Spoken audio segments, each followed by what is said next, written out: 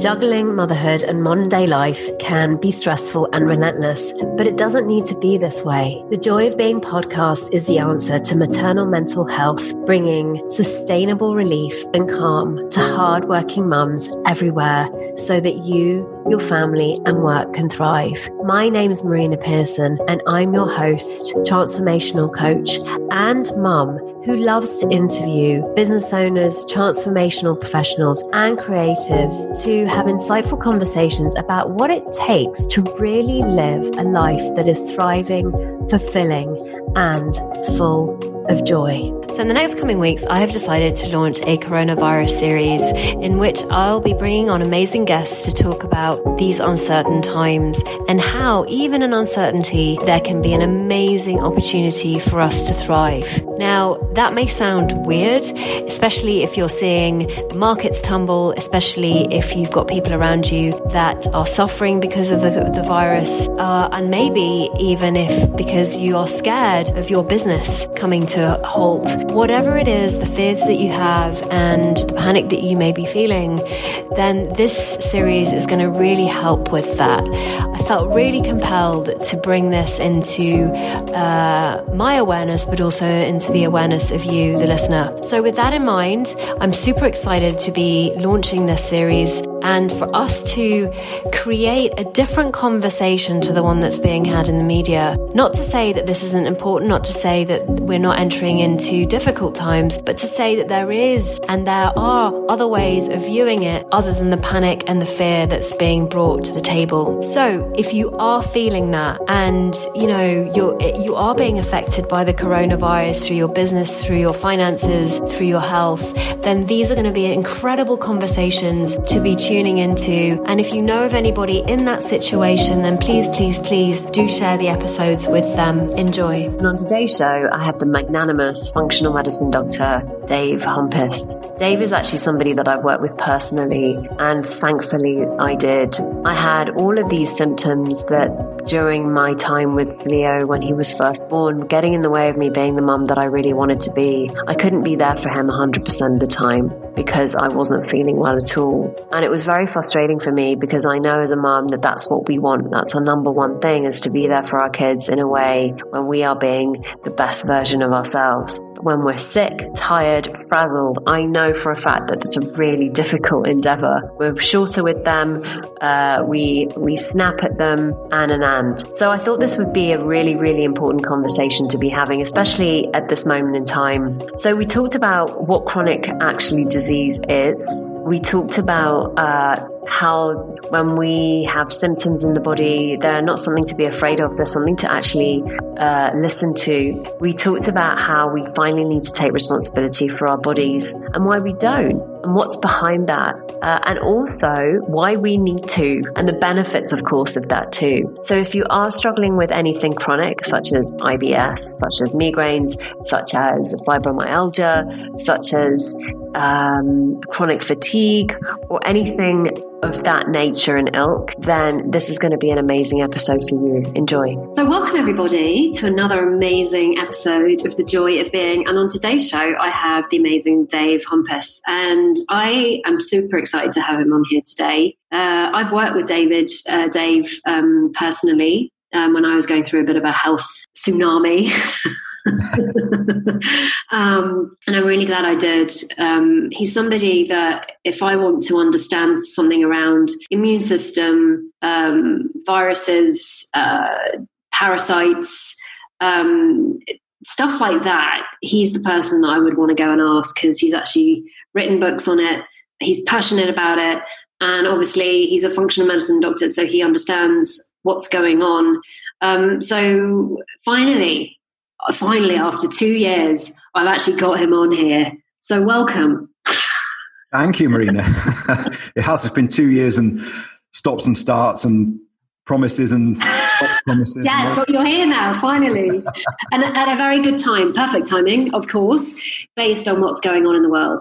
So I really wanted to bring him on to give him the limelight in terms of his own, how he's seeing all of this, in terms of immunity, in terms of vaccinations, in terms of all of that wonderful stuff. Because for any of you that have been listening, you've either seen the media, where vaccinations are going to possibly be mandatory, but also other conspiracy theories that are going out. So I just really wanted to sort of have a grounded conversation with Dave around this, that would spark, hopefully, a little bit of hope and a feeling of well-being by the end of this conversation. So welcome. Thank you very much indeed. Suppose I should start by maybe just giving a bit of background. That'd be go for it. Who the hell am I, and why on earth am I on here? My background was originally in sports science. That's what I studied up to master's level at uni back in the late 90s. And then I took an interest in helping people with exercise. So I was a gym instructor and then a personal trainer. But my personal training education was very holistic. We did a lot of work in nutrition, spirituality, making sure that people's bodies were sufficiently robust to do exercise in the first place so that the exercise was beneficial to them and not detrimental. So I learned a lot about how the human body works and how the different systems in the body all interact. And then from about 2002 onwards, I worked as a nutritional coach along with the personal training. I had a holiday in Egypt in 2004 when I had food poisoning. And I ended up with a pretty significant problem in my digestive system at that time. And it never, even though it sort of the acute symptoms improved when I got home, it never really resolved fully. There was one of those sort of moments of I never quite felt the same after I'd had that food poisoning incident in Egypt. And then I had a period of stress, very important, area in any discussion on health. And had some financial problems because I screwed up my first business. And then my mum died suddenly in 2007.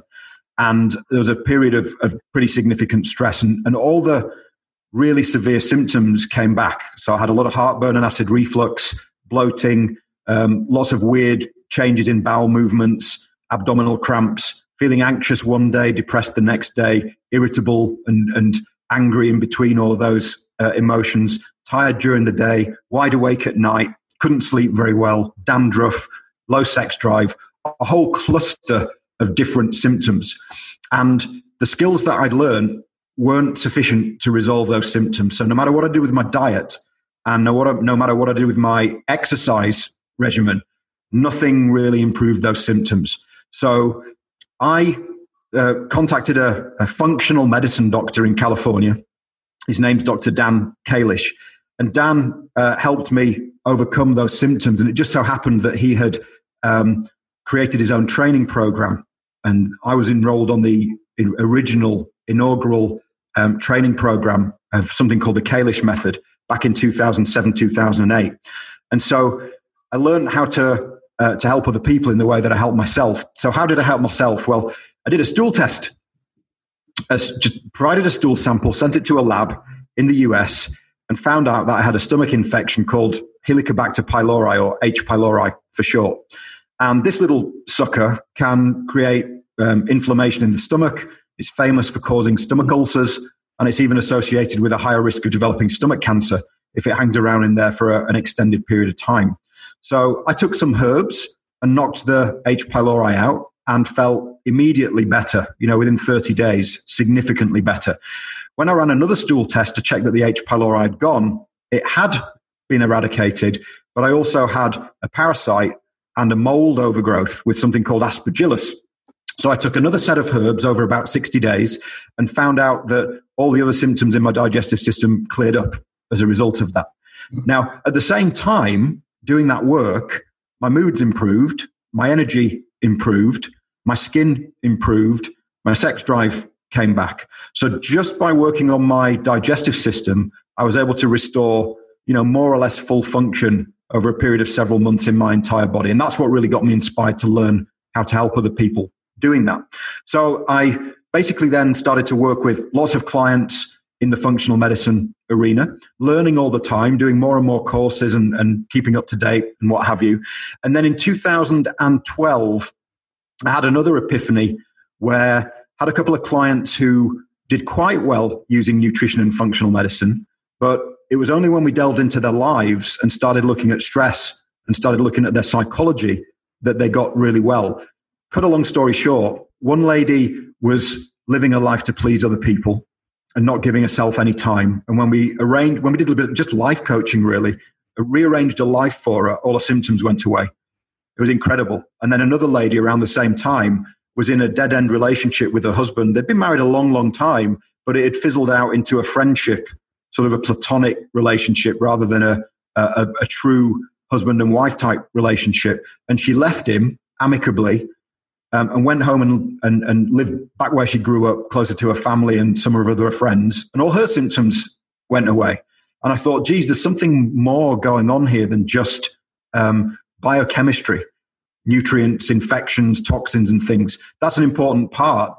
But then I became a lot more holistically minded when I realized that the mind had a significant role to play. And that was cemented in 2013 at a training course, 2014 actually, in a training course in South Africa, where I met a guy who used to have multiple sclerosis, wow. which is a supposedly incurable disease, who I sat with and just introduced myself, and we had a good chat. He said, I used to have multiple sclerosis. And I said to him, well, what did you do? Did you have a gluten-free diet? Did you detox? Was it mercury toxicity, lead, pesticide? What was going on? And he said, and he looked at me as if I was a lunatic and said, I didn't do any of that. He said, I came to a seminar. I learned a lot of things about my psychology and my relationships. I was almost wheeled in a wheelchair. I was able to walk out 2 days later, and within a week, pretty much all of the multiple sclerosis had disappeared, and the doctors couldn't find any trace of it. And I was totally blown away. It was a bit of if I'm allowed to swear, it was a bit of a head fuck for me, because my whole model of health had to now incorporate the mind-body connection as well as the physiology, the nutrition, and all of these different things. So I've been on a crusade ever since then to create an integrated model that looks at the biochemistry of the body, the nutrition, the functional medicine, and integrating the elements of the mind and the psychology with that as well. So going back after that background to the question you asked and the introduction you gave, how does all of that potentially relate to the current situation? I guess we could go in all sorts of directions at this point. But I think my biggest observation at the moment with the current COVID-19 issue, where my main area of interest lies, is the fact that I think that it's been blown out of all proportion. The statistics in the end, in 6 months' time, will tell us how many people had COVID and how many died, versus some of the other serious flu seasons that we've had in the past, like 2009. I think it's the N1H1 or H1N1. I can't remember which way round. 600,000 people under 65 died in 2009 as a result of that swine flu. So far, we're probably going to end up with similar numbers, maybe a little bit higher as the year progresses. But in 2009, we didn't have a lockdown. Now we've had a crazy lockdown, and there could be lots of consequences with that. Now, it's interesting, and I suppose everybody has seen on the news that the main narrative is that this virus is a killer virus. It's really serious. It's a really nasty strain. We have to run away from it and hide in our homes and bunkers, not talking to each other or touching each other, totally isolating ourselves, because otherwise millions of people are going to die. The original projection was that up to 500,000 people in the UK, 2 million plus people in the US were at risk of dying as a result of this virus. What's coming out now is that those statistics are wildly overinflated. And what we're seeing, of course, as many people realize, is the people who are having serious infections and dying are people who already have chronic health complaints for the most part. Obviously, there are exceptions to that. No, we don't want anybody to die unnecessarily. But where I come in, and with my mindset and my view, if you have an existing chronic condition with your lungs, cardiovascular disease, high blood pressure, type 2 diabetes, which seem to be the conditions that are most prone to having a serious case of coronavirus, then you've probably been doing things all the way through your life that haven't been particularly supportive of your general level of health and wellness. With all the technology, the knowledge, the expertise we have these days, there's actually no real reason why anybody should end up with type 2 diabetes, or anybody should really end up with high blood pressure. We know how to completely control and manage those conditions before they even develop, just by using common sense, nutrition, and all of these different things. So it's a challenging scenario when people like you and me, Marina, and maybe people listening to the podcast who have a high value on their own health, do not really fear the virus. But people who are subordinate to the medical system, who've never been educated in how to look after themselves properly, are very fearful of the virus. We have this evil virus that's going to come and kill us. We have to separate ourselves from everybody else to save our lives. Whereas people who understand health and understand how the body works and understand how it interacts with microorganisms realize that if we have a nice, strong, robust immune system, the likelihood of us getting a serious case of COVID is very low. And we might get a cough for a couple of days, and it'll be gone. And we'll have probably some resistance to that for the future as well, because we've been exposed to it. So we have two sides, really, in this argument. I can understand why the government has locked everything down, because the vast majority of people do genuinely believe in the germ theory. The germ theory states that we are pretty much innocent, helpless victims, and microorganisms are going to come at us from all angles, for as long as we live on Earth, and they're going to threaten our health. And in order to combat that, we need antibiotics and we need vaccinations. So there's a lot of people who have that mindset because nobody has ever shared with them that there's another side to the argument. We were saying just recently that when we're very little, we're not taught how to look after ourselves and make our bodies and minds robust. We are taught that when we're ill, we need the doctor and we need the medical system. So the conditioning is that we are helpless, we need the medical system. They are the rulers of our health, of our body, and we are helpless. We need the doctor to look down on us from the ivory tower and tell us what to do in an authoritarian way.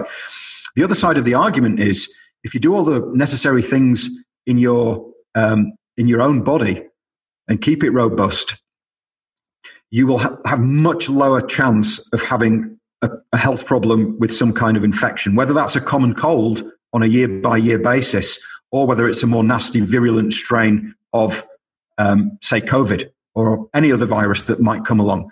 So there are two sides to the argument, and it's frustrating because it's very difficult from studying physiology and health for 20 plus years, 25 years if you include my degree, to see so many people panicking about this, because I don't think we should be panicking. We shouldn't be scared of these microorganisms if we look after ourselves.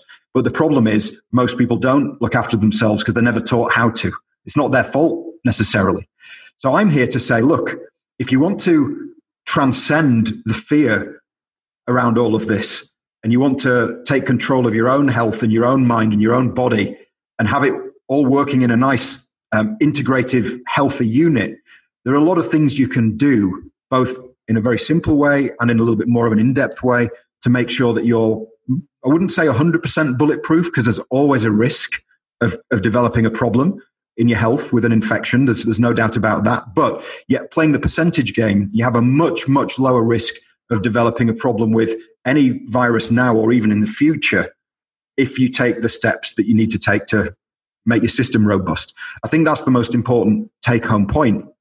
But the challenge is, if you're running the government wherever you are, Germany, Sweden, UK, US, Canada, Australia, wherever you are, you've got to make decisions about the whole population. And so I can see why there's been a lockdown, no question about it. But the statistics that are coming out now show that people were wildly overinflating the estimates of how serious this was going to be. And a lot of panic set in.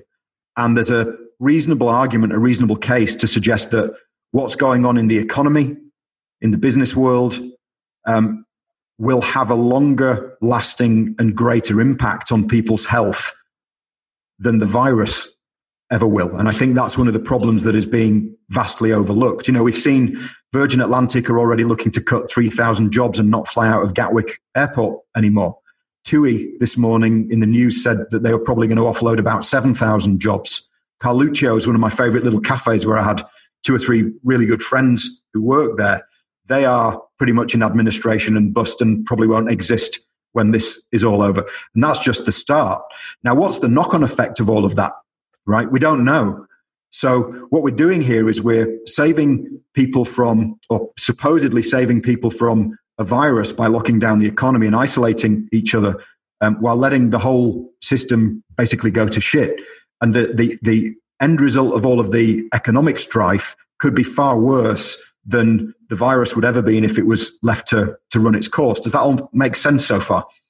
Absolutely. And what I'm really hearing in all of this is that it's really about deepening our understanding of how the body works and taking responsibility of that, taking responsibility and waking up to how things actually really work versus how we think they've been working, and questioning it. I speak to a lot of mums who have symptoms, and so they don't have symptoms of the coronavirus, but they just have symptoms of other things like migraines or IBS or, pains in the body, whatever. And there's an element of I go to the doctor, so that's kind of sorted. And yet there's a sense of denial that happens where it's like, I don't want to have a look at that. That's not something that I particularly want to have a look at. So, but I trust that they know more than I do. So we go into this dynamic of, I don't trust my body. I don't trust myself with the body that I have. So I'm going to give my power away to somebody else who I think knows better than I do what's going on, even though they don't live in my body, based on a symptom. Mm-hmm. So we're being treated for symptoms, but we're not treated for the cause or what the root of that is. So we all kind of have an idea that when we do have symptoms that they're kind of stress related. But it's easier to go to a pharmacy and pick up a pill and go home and take it and be done with it, versus actually going, well, I need to look at this. Why does this keep happening? What is there in what am I doing to create this? Because that's really scary in a lot of ways to think, oh my God, I'm creating this. But the good news is, and this is the really hopeful thing that I'm really hearing from you, is that we can do something about it. Like we can take Absolutely. That into our own hands and actually explore this. And, so yes, that's what I'm hearing. You and I both know from our own health journeys. I just sort of described mine very briefly a few moments ago, and you and I working together to help you overcome some of the challenges that you had as well. It's easy to look around and talk to your friends and family members and colleagues and people like that and assume that it's normal to have those symptoms, or it's normal to have some digestive problems. It's normal to have headaches or migraines. It's normal to have weight management problems. It's normal to have a few skin issues or feel a bit tired or whatever it might be. But is it normal?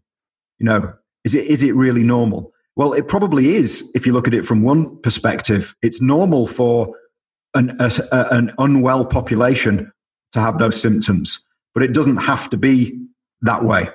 And so if we're not careful, we get complacent and believe, because so many people seem to have these subtle health conditions, they're not necessarily ill enough to be labeled with a medical disease, so to speak, but there's a cluster of symptoms,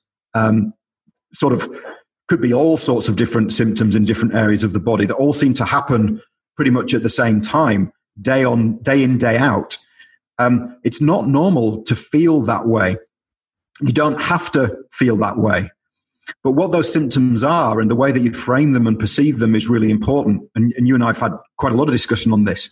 If you see them as being just a part of life and you're helpless to do anything about them, that's fine, but you're probably not going to get very far with that outlook. If you see them as messages from your body to your conscious mind, suggesting that you might need to just take a step back and look at something you're doing in life or something you're not doing. What are you doing in life that you shouldn't be doing? We all know that there's things, what are you not doing that you should be doing? Simple, open-ended questions like that, you can start to understand what might be going on a little bit. The analogy that I like to use is that if you are driving down the motorway and some of your dashboard lights start flashing and it looks like there's something wrong on the dashboard, when you take the car in to see the mechanic the next day, you're not going to ask the mechanic to just fix the dashboard lights. You really want the mechanic to go under the hood, into the engine, into the electrics, into the chassis, wherever you might feel there might be a problem. And you want the mechanic to do a really good job of figuring out what's going wrong with the car, because ultimately your life depends on the car not being terribly faulty. It's not good to drive a faulty car around because all sorts of nasty things could happen that could endanger you and other people. But when we have symptoms, a lot of the time what we do, imagining the symptoms of the dashboard lights, we go to the doctor and we want a drug or some kind of treatment to take in a very simplistic and easy way with minimal disruption to our lives that puts the dashboard light out without actually going under the hood and exploring what's going on with the car to make the dashboard lights come on in the first place. So the drugs are really there to suppress the symptoms. And what we can do, and we have the ability to do these days with all sorts of tools and techniques, not just the work I do, but there are many ways we can approach this, is to look under the hood and look at the electrics and look at the chassis and actually figure out, so why is it that these symptoms are here? What is it that I am doing or I'm not doing that are causing the symptoms to appear? Is it something I'm eating? Do I have nutritional deficiencies? Do I have chronic infections living in my digestive system or imbalances in the microbiome? Do I have some toxins in there that are causing problems? Are my hormones out of balance? And you could then stop and ask, well, why have those issues developed? Is it due to stress? Am I not eating properly because of work stress or financial stress or whatever? So we keep asking why, and going backwards and along that chain of cause and effect. And we ultimately figure out what it is that's going on in our bodies and our minds that is really underlying the problem. And in some people, it can be a psychological issue that underpins everything. And in other people, it can be a biochemical issue. In another person, it might actually be a structural issue. Osteopaths and chiropractors work on the structure and the mechanics of the body. So if you think of a little triangle, each point of the triangle represents one sort of area of investigation that you can look at. You've got your structure and mechanics. You have, on another point of the triangle, you have your biochemistry and your nutrition and your toxins and things. And then on the other point of the triangle, you have your mental, emotional, spiritual, or psychological wellness. And they all interact with each other. And sometimes one issue in one corner of the triangle is the overriding issue. And in others, it can be just a little even spread of issues throughout the 3 points. Everybody's pattern is different. Everybody's journey towards health and wellness is different. I think what my frustration is that so few people seem to know what's really, truly available to them in order to look under the hood and figure out what's going on. Because it doesn't matter whether you have even a medically recognized disease.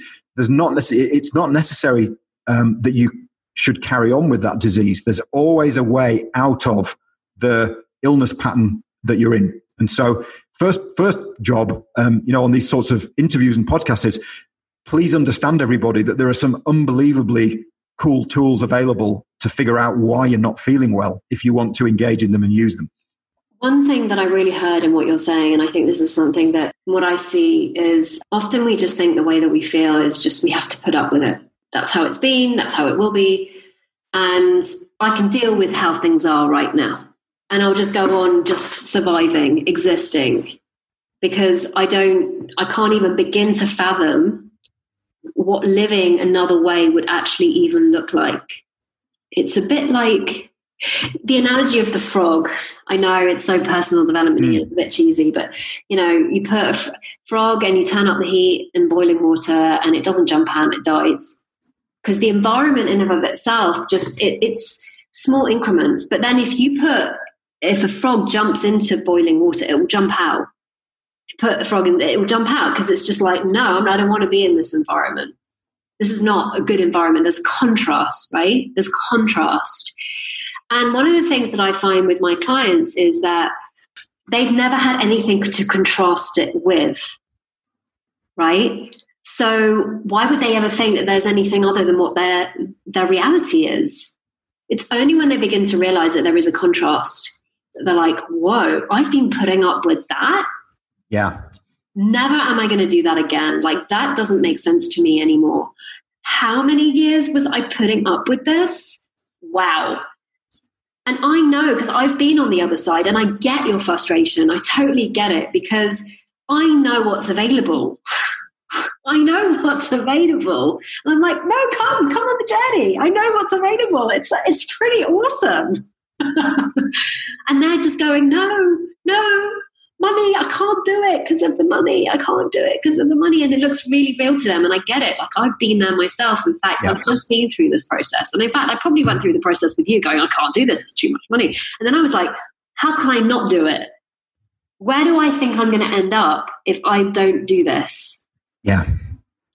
Yeah. And so that is where it needs to go. Like, where do I think I'm going to end up if I just carry on the way I am and stop getting myself in under denial? So I hired a posture coach. Now, this is weird and wonderful. Never in a month of Sundays did I ever think I would do that. But my back went out 2 months ago. I couldn't move. I couldn't even stand up straight. Now, this is weird for me because I just had an assumption that, oh, yeah, my back's fine. I do yoga. It's great. I'm healthy. Well, no. What? For years, I've been going to massages. I've been doing yoga.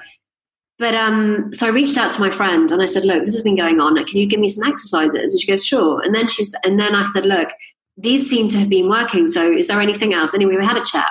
And what I realized was that the cost of saying no to her was actually far greater than me actually doing something about it. Now, what I didn't realize is my posture for years has been with my bum sticking out. And what this has done is that basically it's put a load of pressure on the bottom of my back. Mm-hmm. So I'm hyper flexible. So I don't notice because my body does amazing things. It's super flexible, but it adapted. So if I was going to carry on down that road 10 years from now, my back probably would have been like completely like screwed. So there's a moment of choice. We can lie to ourselves, which we do really well, by the way, and we believe our stories, and our busy mind does all sorts of creative and wonderful things to tell us why we shouldn't do something. Or we can get real and go, you know what? Enough. I'm not putting up with this anymore. I'm not going to do this to myself. I'm not going to do it to the people around me anymore. My life force is worth so much more than me staying here and the fear I have to move through this. Anyway. Yeah, and there are so many reasons. You raise really, really salient points. There are so many reasons why people end up with the underlying psychology all the way through from childhood up to now, and all the influences that people have had in life to actually then end up putting up with it. Even the religious teachings, because some of the religious teachings are based on the Stoic philosophy, which is you get what you're given, you've got to grin and bear it and just, get on with it and move through it. And right. Yeah, exactly. That's it. In the UK, stiff upper lip. Come on, we're tough. We can get through this. I'm fine. Exactly. I'm fine. Yeah. No, you're not. Comes through from all sorts of things in our environment at a young age and growing up that we are exposed to that we have no idea is actually driving our decision-making processes. Just going back to the finances, Marina, as well. When I was going through my process of getting well, I actually, I'd had a bankruptcy. And so I was skint. And this training course, this first functional medicine training course that I wanted to do was $5,000. And so I had to find a way, right? Where there's a will, there's a way. I wanted to be on that course more than anything. I did not have the funds, but I found a way. I didn't go stealing anything. Don't worry. I wasn't robbing banks, selling drugs or anything like that. What I did was I negotiated with my boss at the time to change the way that the payment structure worked so that it would give me the ability to pay for the course and end up being a win-win. And so when people say they can't afford it, that basically is always, in my experience, not 100% of the time, but oftentimes that's just a way of saying that it's not important enough for me to do yet. Well, they definitely see the cost. So yes. One of the things that I've really seen, and this has been a massive breakthrough for me in the last 24 hours, by the way, is that they don't actually the cost of staying is less painful to them than the cost of actually doing something. Yeah. But if they could see the cost of staying is actually going to cost them more than actually doing something about it, then there is a motive to move forward. And the thing is, I've seen too that any kind of I can't afford it piece, it's just objections are just fear in disguise. And that's all that's going on is the fear. And there are many fears around this. Yeah, there are. What happens if it doesn't work? What if I spend the money and I don't make the money back? There's a whole bunch of fears that show up. For sure. There's also the fears of what other people are going to think as well. What's the husband going to think? Am I going to have to change what we feed the family? How difficult is it going to be?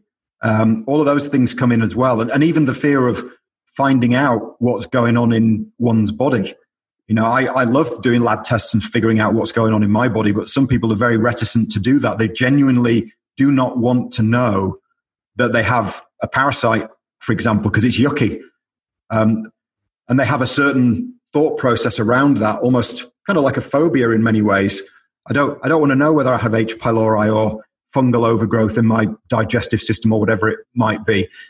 Because it feels yucky and horrible and feel dirty and the shame attached to it sometimes and all of these different things. And then the fear of what they're going to have to change in their life in order to get to where they want to go. And that's all. There are secondary benefits, aren't there, staying? Yeah. Where one is. I remember looking at that, and I remember it was actually a DiMartini event where there was a lady that, because he's just like relentless. He's like a dog with a bone. And I remember he was like, what is the secondary benefit to you? She goes, there is none. And he's like, no, there is a secondary benefit for you to stay where you are and to stay stuck and stay ill. No. Anyway, they discovered in the end, where she's actually like after like an hour, because he's like, rah, rah, rah, rah.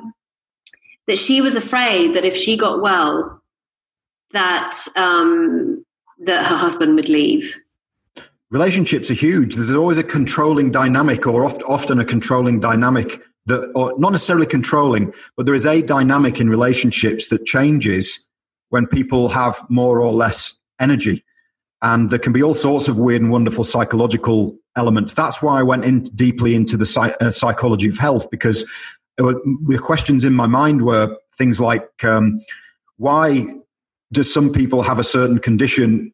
Half of the people get well and half of the people don't get well. It can't possibly be the condition.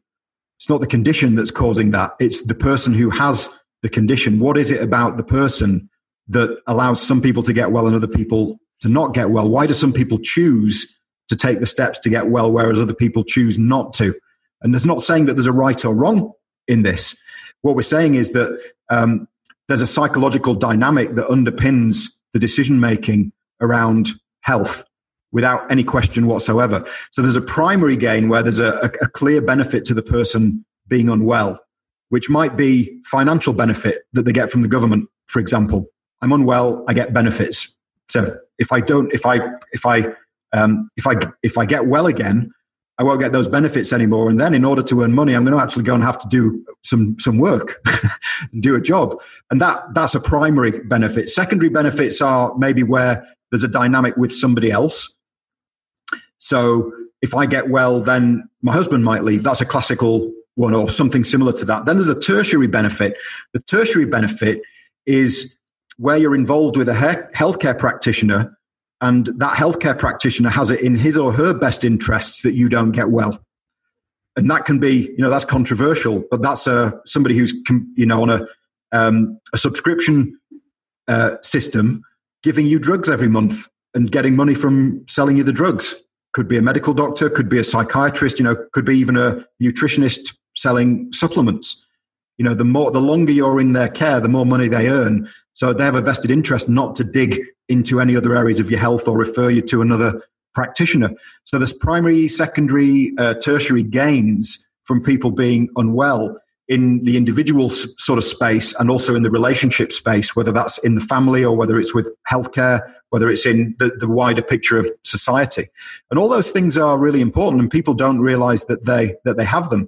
DeMartini tells another really good story of a lady who had quite a lot of issues. She was in a wheelchair, very large cluster of symptoms. And he had her in his office one day, and he said he'd designed this beautiful health program for her. She was to come in and do these chiropractic adjustments. She was to do this with a diet. She was to take these supplements.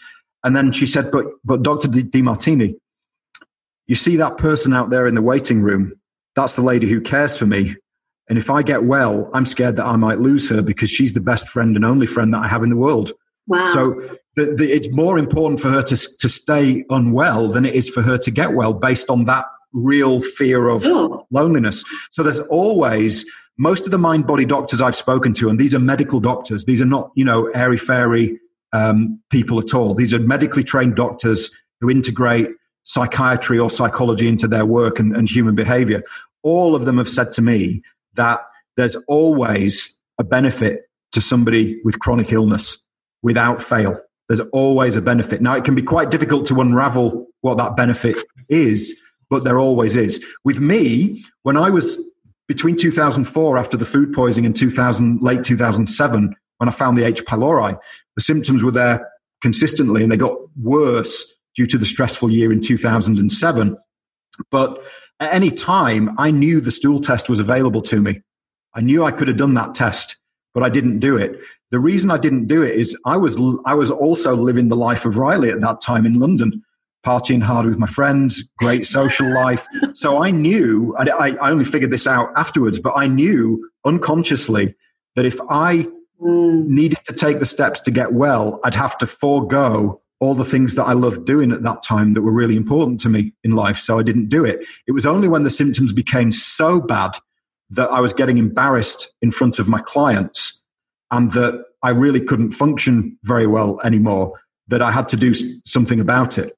And then after I'd taken the leap and done something about it and felt well again, I had the idea in my mind, the inspiration to set up a whole project on H. pylori. There was nothing on the internet at that time about H. pylori. I thought, there's a really cool opportunity. I can really be somebody and help a lot of people here instead of just having a few personal training clients. When that inspiration came in and I found a purpose in that and it became my mission, all of a sudden, the need to have the social validation disappeared completely. And I stopped doing all of those behaviors that I was doing previously that were keeping me feeling unwell. So there's another psychological element to health. What's the big reason you have for wanting or needing to be well? If you don't have that, then sometimes those lower values that come into your life rule your decision making. Whereas if you have that real big reason, I think for you at the time it was, I have a business. I have a business to run. My financial life depends on me being healthy and well. I can't sleep 4 or 5 hours a day and feel lousy. And I want to be a bloody great mum to my son. And if I'm feeling crap, I can't really be either of those. So if you hadn't had those big reasons to get well, let's say you were in a job in the city of London or something, commuting every day, you might not have had the inspiration to make those decisions to move forward. You may have done, but you may not. But the big things were the financial well-being and your son. Hugely. It was really my son, actually, because I knew that if I can't look after me, who's going to be looking after him? And at the time, I was going through major upheaval in my relationship, and we split. So I knew it was just me and him. I had nobody to really lean on. And while I had somebody I could pay, I'm like, well, hang on a second. If I pay somebody to look after my son because I'm not feeling well, why can't I just redirect that money to pay me? Yeah. I invest in myself so I can look after my son instead of paying somebody else to look after him because I feel like crap. So just suddenly there was this unraveling of that makes no sense. Why would I invest? Why would I pay somebody money versus invest in me? And so it's not even spending money anymore. I mean, I've come to see this as, and I shared this in my group in a video, and I said, we spend money on things that don't really add value to our lives. They don't really add any value. I don't know, things, stuff.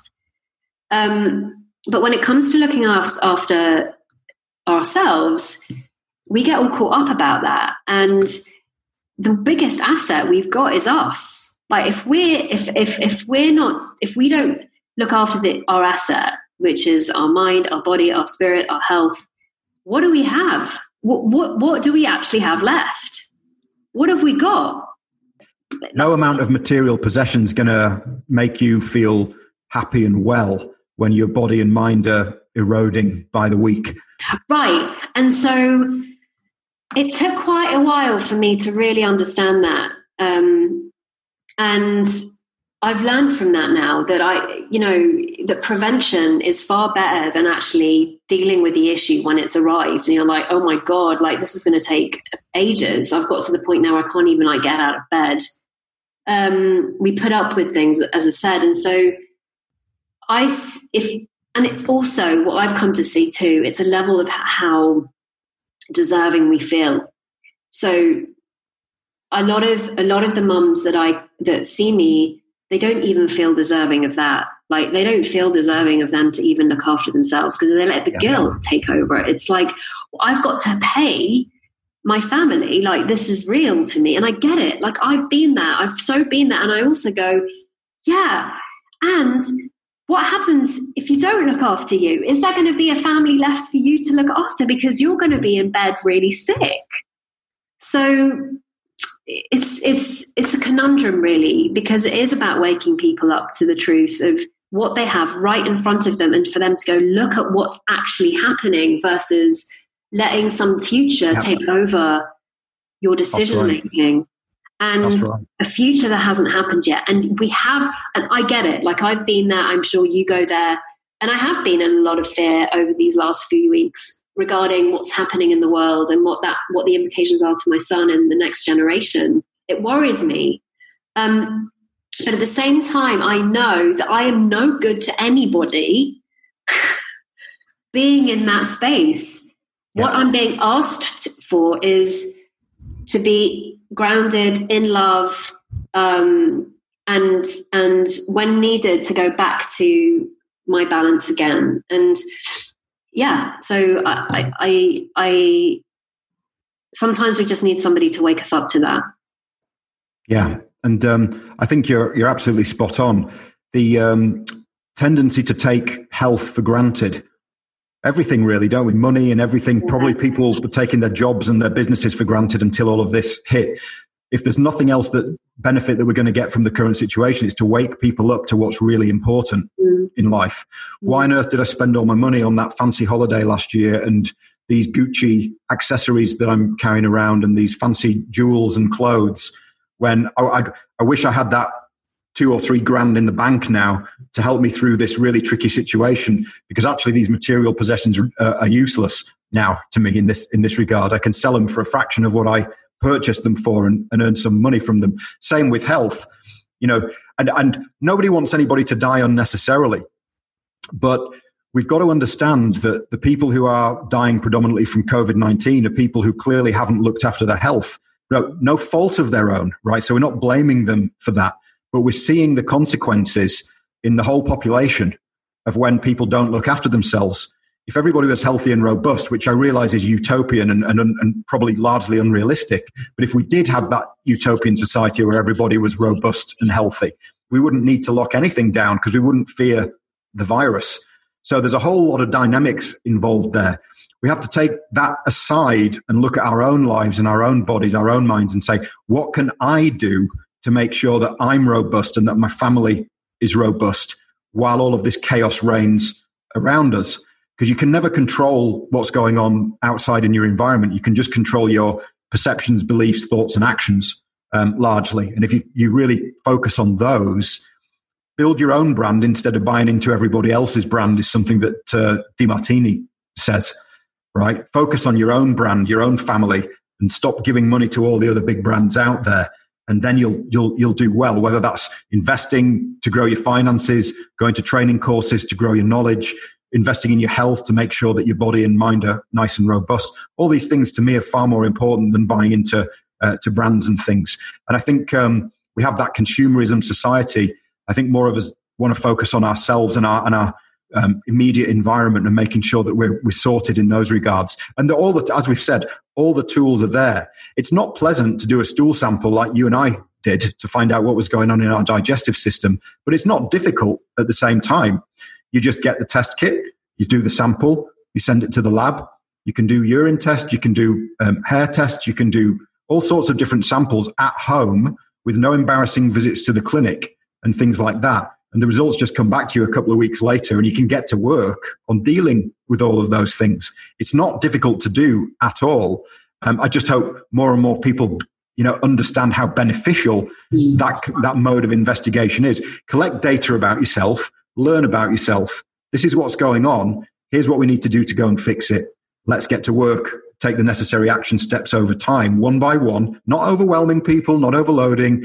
Here's the priority. Let's do this first. And when that's done, let's do this. And with the space of a few weeks or a few months, you may have changed 15, 20 things in your daily routine. And by then you just go, my God, did I really feel that bad 3 months ago or 6 months ago? I didn't even realize it was possible to feel this good. I think what I'd like to do is also share another difference in the model of and psychology of health and illness is in the medical system, it's very black and white. You're either well or you're ill.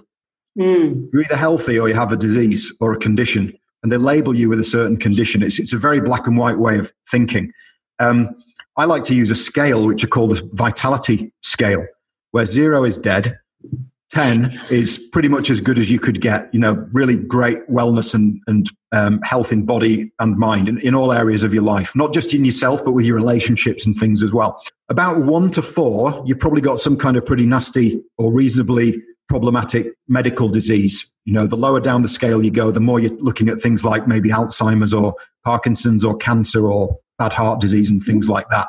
Most of the people who come to see us don't have any label from the medical system. They may do now and again, but most of the time, there's a whole bunch of symptoms going on in different areas of their body. So digestion, energy, mood, skin, sleep, sex drive, things like that. And they're all clustered around in a really confusing pattern where there doesn't seem to be any relationship between them. Well, why do I get a headache and digestive problems? Why do I feel anxious and have a skin condition? All of these little things. They're usually about a 5 or a 5.5, maybe a 6 on the vitality scale. They don't have a disease, but they definitely don't feel well. They're the people who we tend to attract a lot into our work, because they're the people who get abandoned by the medical system. There's nothing we can do. We've run our lab, we've run our scan, and we've run our blood test, and we can't find anything wrong with you. That's very condescending. It's all in your head. You're under stress. Are you sure you've got there's not, it's not the doctor's fault because they're not trained to deal with those kind of clusters of symptoms in lots of different areas of the body. So they just send you home, and your belief then is, oh, well, this must just be normal. The doctor's the authority, and the doctor says, there's nothing wrong with me. There's nothing I can do. So you just battle on in that stoic way and feel terrible, when in actual fact, all they're doing is really working in one paradigm, one model. The other paradigm is there's a whole bunch of things we can actually find out about you that the medical system is not really interested in, because they can't do this in an 8 to 10 minute appointment. You need to spend time with somebody, form a partnership with them over an extended period of weeks or months to hold your hand and pull you through all the different steps that need to be taken to get you to where you want to be. And all the technology and tools available to do that. But it's unrealistic to expect the medical system to do that, because a doctor has to see a quota of patients every day. You only even get half an hour with a consultant. So it's, that's the paradigm. You've got to admire the paradigm for what it is, and the fact that it's amazing for helping people who have acute problems in health, accidents, heart attacks, really serious infections, things like that. But it's never going to help you, that system, never ever going to help you restore optimal health. It's a disease control system, and an acute care system, emergency system, if you want to get your health to where you want it to be, you've got to take responsibility for yourself, as hard as that might be. And it is hard for a lot of people, including you and I, right? So we've both been there. So we understand the dynamics behind it. But if you don't take that responsibility, nobody's going to come and rescue you. And you may find yourself sliding even further down that vitality scale over the years to a point where it's going to cost even more and be even more difficult to reverse it again. Totally. Yeah. I mean, I couldn't agree 100%. So yeah, cool. Dave, I'm mindful that we've come to the end. Is there anything else you'd like to share? I would just like to encourage people that nobody has to put up with feeling unwell, right? You can reverse it. It is difficult sometimes. It's not always easy. The process is, I'd like to say the process is simple, but not easy. You find out what's going on and you deal with it. Sounds really easy, but sometimes the practical steps are not quite so simple because of all the dynamics that we've been discussing. What I would encourage people to do is find practitioners to partner with who are going to listen to them and understand them as whole human beings and not just try to divide them up into, a digestive system or a mind or a spine or whatever it might be. Form a team, get people who listen to you and understand, who've ideally been through some of their own health challenges because they can empathize then. And, the sky's the limit with it. There's you wherever your energy is, your mood, your digestion, whatever it might be, you can overcome those symptoms. And even if you're listening to this with a medically labeled or diagnosed disease, you may still be able to turn that round as well. We've turned arthritis round. We've turned high blood pressure round. We've turned diabetes round. We've turned multiple sclerosis round. Some of the multiple sclerosis cases that I've come across and seen are just unbelievable. A very advanced, significant disease just disappears sometimes in a week or two in people when patterns are changed. You're a pattern at the moment, a pattern of mind and thinking and a pattern of metabolism. And you can change those patterns very rapidly in some cases over an extended period of time in other cases. And so that's what our work, both you and I, in different ways, try to help our clients change their patterns, whatever they may be. So if anybody would like any help, then we're at highermindedhealth.com. It's just a one-page website at the moment, but it will be developing. If you leave your email address, we'll keep you up to date with all the new products and services. But if you'd like some help now, email us at info@davehompes.com or see www.davehompes.com. And I really vouch for Dave's work, having been through it myself. I don't really promote other people that I've never experienced, but I can definitely vouch for Dave's work and the enormous difference that it's made to my life, and obviously that for my sons. So thank you, Dave. Thank you for coming on. My pleasure, Marina. Great. And if we have time, we could do another chat, which is more detail on COVID-19, because I think we have to wait until you get the research because he's a bit of a research buff. So stay tuned for the next episode of me and Dave, at which point he'll have hatched a plan and he'll have all the research and data because he loves that. Let's give it a month or 6 weeks and then we'll be able to know, in retrospect, what's actually gone on during these last 3 months. I can't wait, actually. I'm super excited. Get somebody else to do the work and just tell me. That's why. Lovely stuff. Thank you, everybody. And until the next time, bye-bye for now. And there we have it, another beautiful episode of The Joy of Being. Now, if you got something from this and you know somebody that could really, really do with a boost of positivity and joy, then please do share the episode with them. It's amazing the ripple effect that these episodes can have on others. Failing that, if you'd like to join a different conversation around what's going on in these uncertain times, then please do join the Facebook group, The Breathing Space for Hardworking Mamas. You can find us at facebook.com/groups/The Breathing Space for Mums in Business.